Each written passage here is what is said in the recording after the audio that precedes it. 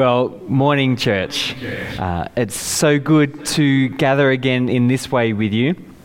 However it is that you're joining with us. The restrictions have actually lifted to some degree on both sides of the border, but we're still unfortunately prohibited from meeting together. We're able to have 20 on site, which prevents us all gathering together in the way that we would like to. Actually, ironically, as we're now able to have more people here, we actually have less as we've had Bob contribute in the way that he has.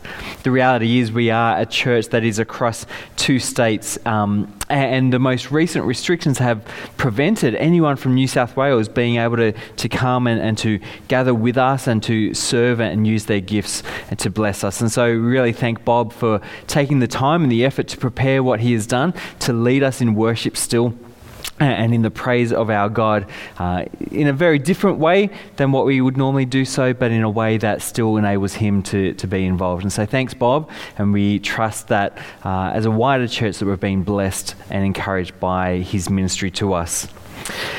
We don't know the shape of things going forward, so there may be more weeks that look like today has, and we'll try and experiment with other things along the way, but just keep on reading the newsletter in particular. That will give you an update on what's happening and what our services will look like on any given Sunday. I think it's important though that we take time to actually check in and to ask, how are you going?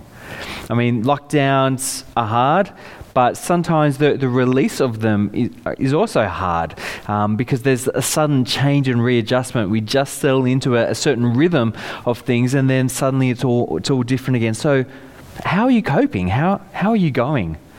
We'd love to hear from you if you want to or need to reach out. And you can do so by messaging prayer at wdbc.com.au. That's prayer at wdbc.com.au. And you can just connect with us that way. It might be a prayer request, or it might just be a request for someone to visit you, or whatever it might be. Make use of that. But also it doesn't have to be as formal as contacting the church specifically. We, the church staff, the pastors, the pastoral care team are not the only ones who can reach out and care and support and encourage each other. So maybe send a text or make a phone call, or look over your fence and actually be the body of Christ to one another and to our community as we check in and keep tabs of how people are going through all this season.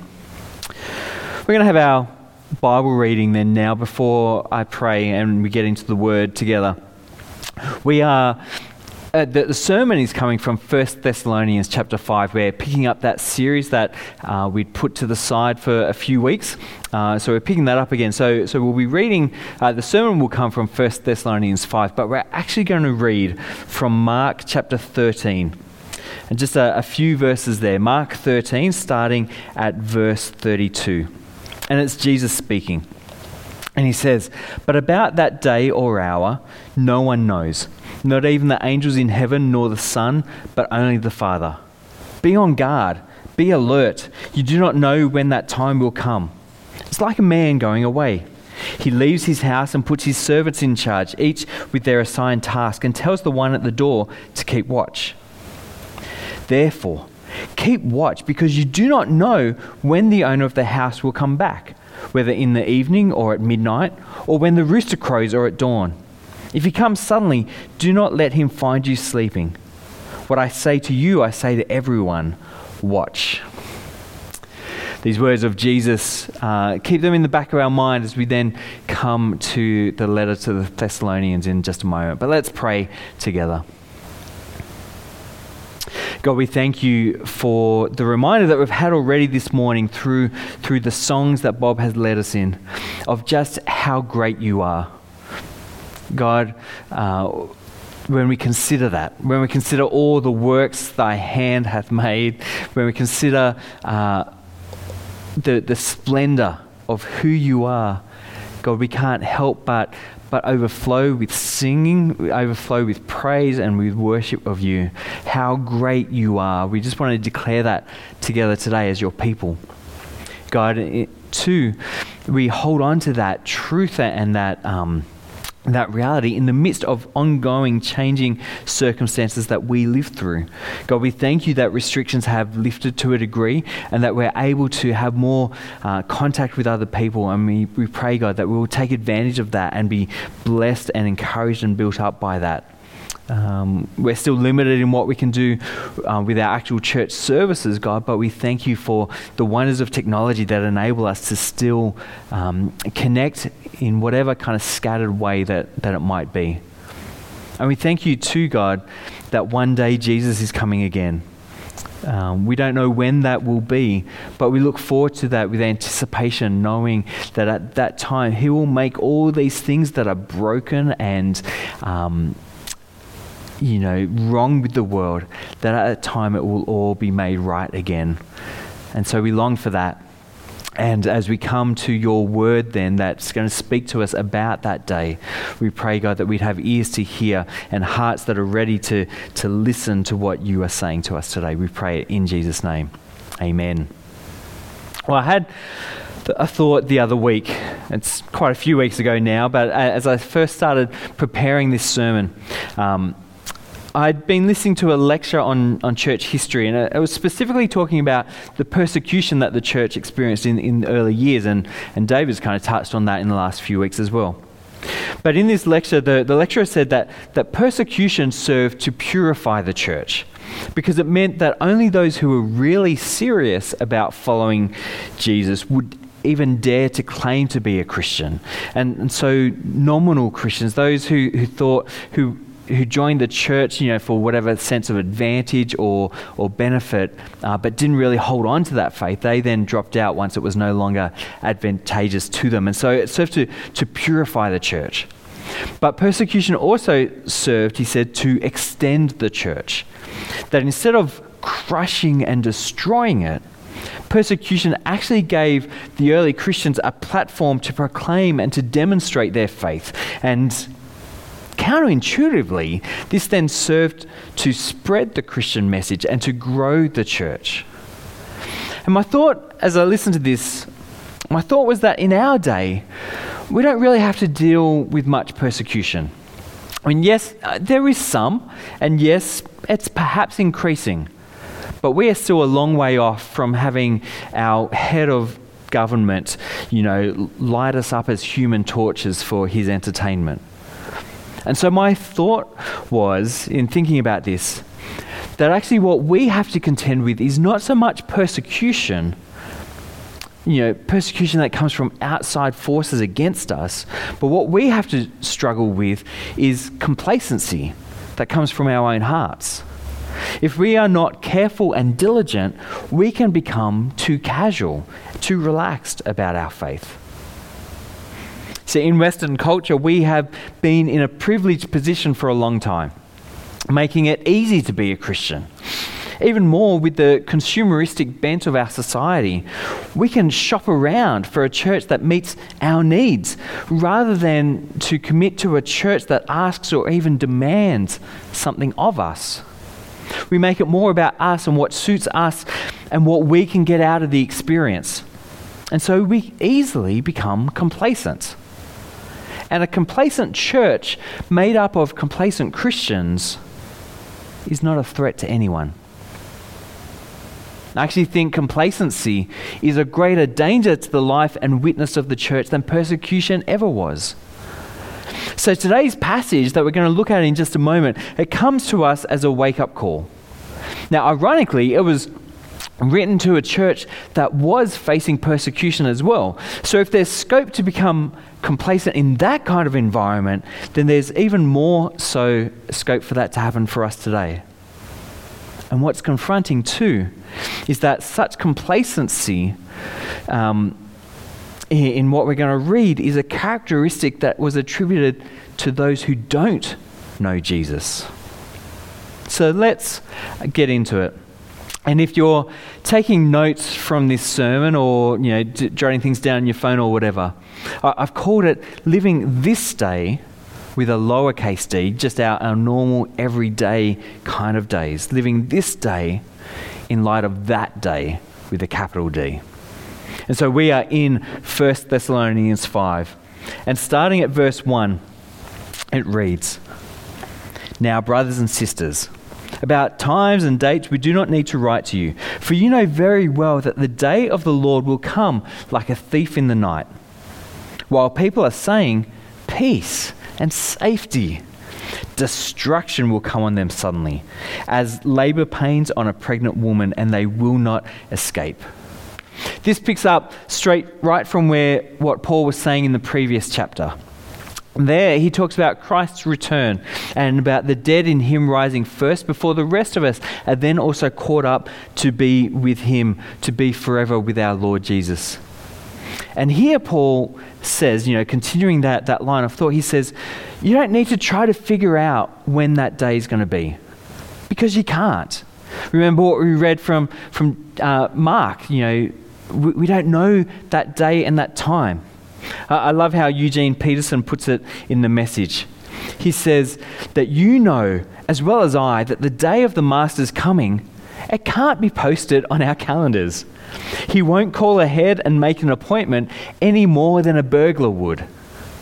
In other words, we can't know when his return is coming. Yes, Jesus does give us some signs, some indicators that it might be getting close. But he also says in Matthew 24 that about that day or hour, no one knows. Not even the angels in heaven, nor the Son, but only the Father. As it was in the days of Noah, so it will be at the coming of the Son of Man. For in the days before the flood, people were eating and drinking, marrying and giving in marriage, up to the day that Noah entered the ark.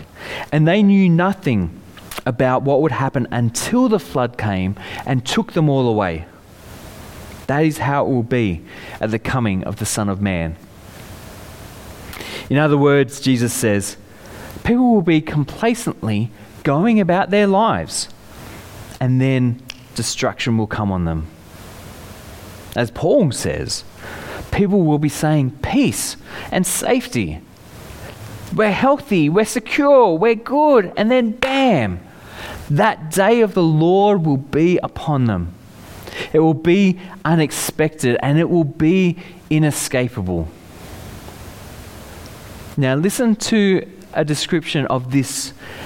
Listen to a description of that day written by the prophet Isaiah. In Isaiah 13, he writes, "Wail, for the day of the Lord is near. It will come like destruction from the Almighty. Because of this, all hands will go limp, every heart will melt with fear. Terror will seize them, pain and anguish will grip them. They will writhe like a woman in labor. They will look aghast at each other, their faces aflame. See, the day of the Lord is coming, a cruel day with wrath and fierce anger, to make the land desolate and to destroy the sinners within it. The stars of heaven and their constellations will not show their light. The rising sun will be darkened and the moon will not give its light. I will punish the world for its evil, the wicked for their sins. I will put an end to the arrogance of the haughty and will humble the pride of the ruthless. I will make people scarcer than pure gold, more rare than the gold of Ophir. Therefore, I will make the heavens tremble, and the earth will shake from its place at the wrath of the Lord Almighty in the day of his burning anger." Paul is linking the return of Christ to the day of the Lord. And in doing so, he thus affirms that the deity of Jesus. And this day that is going to come is a day of judgment and wrath. It's a day when in righteousness and justice, God's burning anger is unleashed to destroy sinners, to judge those who stand opposed to him.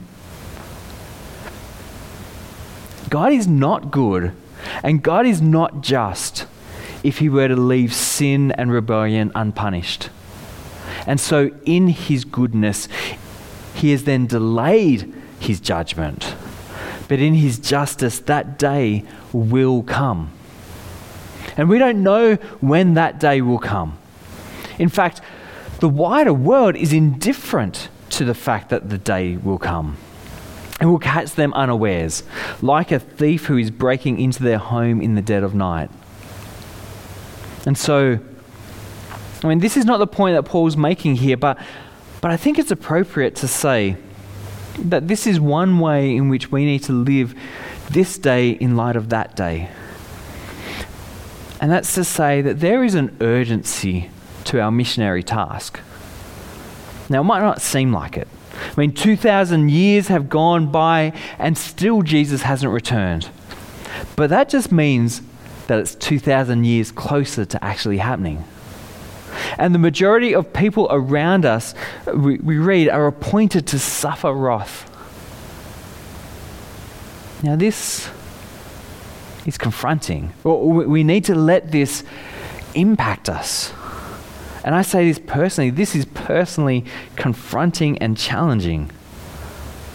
As Christians, as a church, we have a job to do that for the sake of others around us who we know and who we love. We cannot afford to be casual or complacent about, because that day is coming and it needs to shape how we now live this day. I think it would be appropriate that we pause and pray even here mid-message as we reflect on this. And so, God, we want to pray now. And we ask that you would help us to live this day in light of that day, particularly as it relates to those people who we know and who we love, those people we see and interact with every day who don't yet know you. God, so stir our hearts, so impress upon us the reality of that day, that you would give us an urgency to the missionary task that's ahead of us, that you'd give us an urgency to share our lives, and not only our lives, but the life of Christ with them, and the saving grace that is available through him. And maybe just in a moment of quiet, just offer up the names that spring to mind for you, to pray for them to God.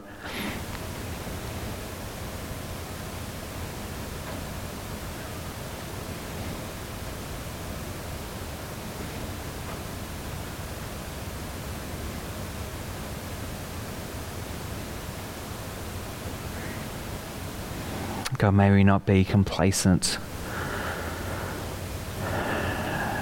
May we not be casual about the lives of others who we know and who we love, who we care for. And instead, may your grace be at work in us and through us to see them saved, we pray. Amen. Now, thinking about that day in such a way is clearly a sobering reality. To think about those who will be on the receiving end of God's judgment at that time. But for us who are Christians, that day comes to us differently. Back in chapter 1 of 1 Thessalonians, Paul writes about how the Thessalonian Christians are waiting for his Son from heaven, who he raised from the dead, Jesus, who rescues us from the coming wrath. And this makes a difference to our identity and how we approach that day. Let's read on in chapter 5 from verse 4. Paul writes, "But you, brothers and sisters, you're not in darkness, so that this day should surprise you like a thief. You are all children of the light and children of the day. We do not belong to the night or to the darkness." In other words, we're not asleep in our beds in the dark of night, unaware and indifferent to the thief who's breaking in. No, we are awake and aware, with our eyes open in the light of the day. So the day of the Lord will still come like a thief, in that we don't know when it will be. But the difference for us is we know that it will be. It's like in kind of pre-COVID days, when we used to be able to have social gatherings in our homes and stuff like that. And so in those times, your birthday is coming up. And you notice that your partner has been acting a bit odd recently. It's a bit more secretive than normal, taking phone calls in other rooms, sending text messages that they then delete so you can't read them later on. There's unexplained purchases coming up on the bank statement that when you ask about, they kind of dismiss it in some kind of a way. And in the midst of it all, you figure out, in fact, because you know what your partner's like, you know that they are organising a surprise party for you.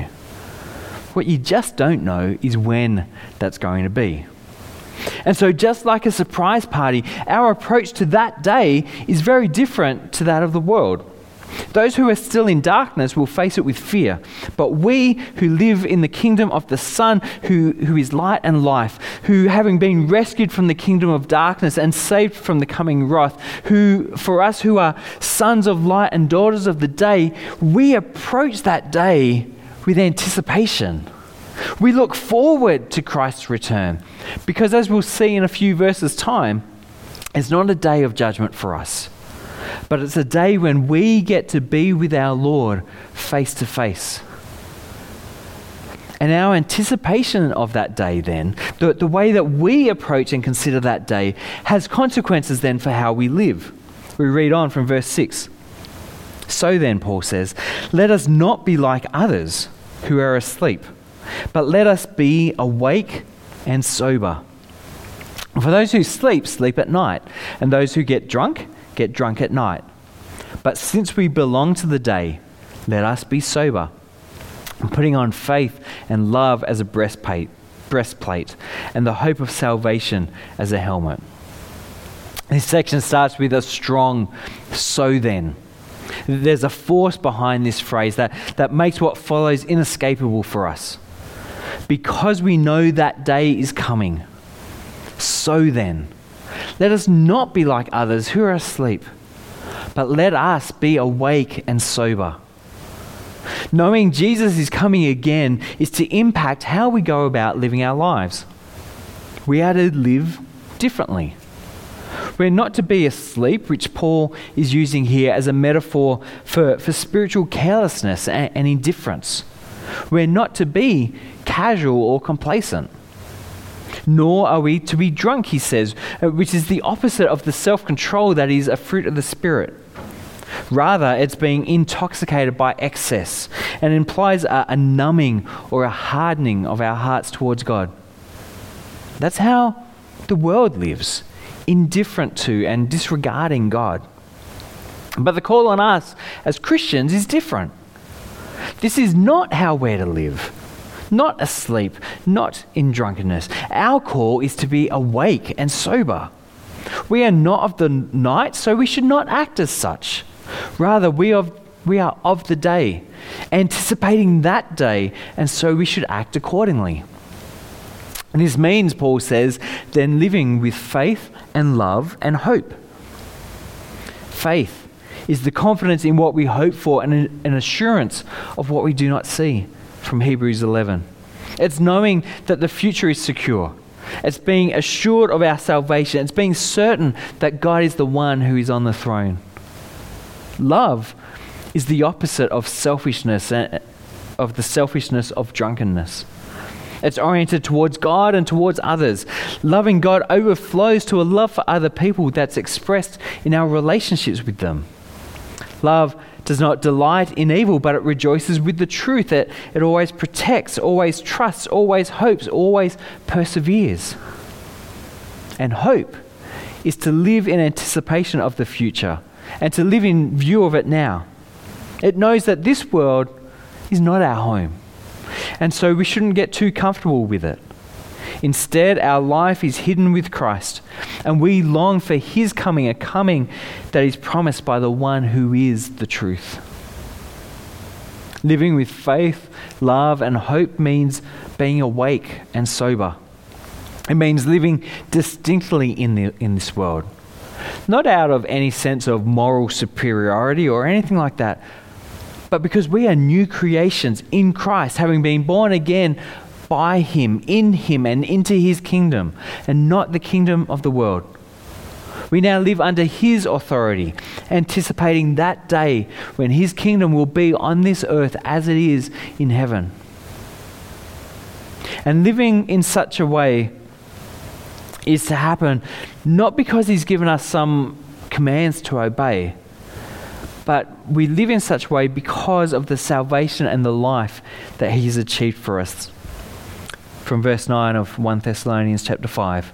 For God did not appoint us to suffer wrath, but to receive salvation through our Lord Jesus Christ. He died for us, so that whether we are awake or asleep, we may live together with him. This is our future. In Christ, we escape the judgment of that day. So it's not a day for us to fear.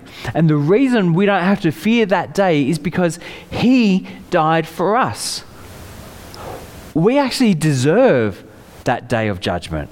Our sin warrants his wrath. But in love, Jesus died for us. Jesus suffered for us. Jesus bore the wrath and the judgment for us in our place. And he did so that we don't have to experience it. And he did so that we then also get to live together with him, both in the future, sure, but also right here and now. See, this is the thing. Salvation in Jesus is not just a ticket to heaven when we die. It's not just a means of escaping God's wrath. It is that, undeniably. But if that's all it is to us, then we miss out on the riches of what's on offer. And we actually cheapen and demean his death for us. Jesus died our death that we might live his life. A life in relationship with him. A life walking with God. A life that's overflowing with the fruit of his Spirit. A life that experiences his wholeness and holiness. A life that is abundant and full because we have Christ. And we have him now. We're not just waiting until we die or until he comes again to start living with him in this way. That's already started. That's the nature of our lives now. Which is why then we live awake and sober. We live with faith, love, and hope. Because eternal life has already begun for us. And so we need to live like it. And so in the final verse of our passage for today, verse 11, Paul says, therefore, encourage one another and build each other up, just as in fact you are doing. Therefore, because of all this, because of the life that we have in Jesus, because we are children of the day, children of the light, because we are not anticipating that day with fear, but instead with joy and hope and anticipation, Paul has a simple instruction to us. Because of all that, he says, encourage one another. Build each other up. In other words, help each other to live this life that we have with Jesus, to live it in anticipation of that day. And these seem like quite perfect words to us in this time that we're in. And I say that in regards to two aspects of this time. One is the challenge to our mental and relational health that's posed by the ongoing restrictions and uncertainty of what it is to live with COVID. I mean, we just had Are You OK Day, which is particularly pertinent at this time, given rates of, increased rates of depression and anxiety and all else that goes with it. So given the impacts of this season on us, anything that we can do to reach out to others, to encourage them, as Paul says, and to build them up, to uphold them, anything we can do is a good and beneficial, caring and a necessary thing. But the other way in which these words are important in this season, these words to encourage and to build up, it's related to us, particularly in this time, in terms of the complacency idea that I started this message with. See, there's no church service to attend at the moment, so we can become complacent and casual about it.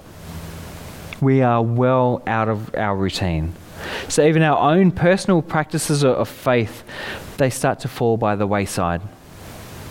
There's no activities for us to engage in where we get to use and develop our gifts. We're not in contact with anyone to model or share our faith. And in the absence of anything else to do, especially on a glorious day like yesterday, we invest ourselves in our gardens and home improvement projects, or in online shopping and Netflix binges. Our faith is not persecuted, but is it forgotten, neglected? Are we casual about it? And it's into this space that the reminder to live in light of that day, and the encouragement to be sober and awake, the building up of our faith, love, and hope, anything that contributes towards that is again a good and a necessary thing. Any way in which we can encourage one another and build each other up is good. I mean, we've had young adults writing letters to older saints in the church. We've had youth leaders delivering care packages to their D teams and checking in on them. We've had kids' church blessing families as they spend time together. I know of one family who had a personal challenge within their own midst for each member to reach out and to connect with someone through the week. I know another family who cooked up a batch of soup to deliver it to a few families who were doing it a bit harder in that time. It doesn't take much to offer encouragement and to build others up, but its impact can be immense. It might wake a snoozing Christian from their slumber. It might help a distracted, self-focused Christian to sober up. It might remain a complacent Christian to be ready for the Master's return.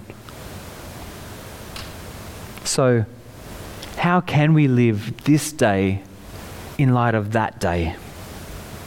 How can we express and live out our faith, love, and hope in a way that blesses and impacts others? And how can we encourage and build each other up? I think that's a real challenge to us from the word for today.